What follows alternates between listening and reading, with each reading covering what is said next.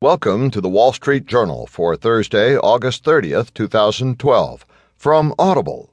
Today you'll hear, Ryan pledges GOP rebirth, and also, Isaac's deluge rolls wide. In market news, U.S. stocks edge up. Today's Heard on the Street column, squeezed workers cloud growth. Plus today's editorial, in Walter Mossberg's personal technology, smart TV, or just average. And from Personal Journal, TiVo Stream gets viewers off the couch.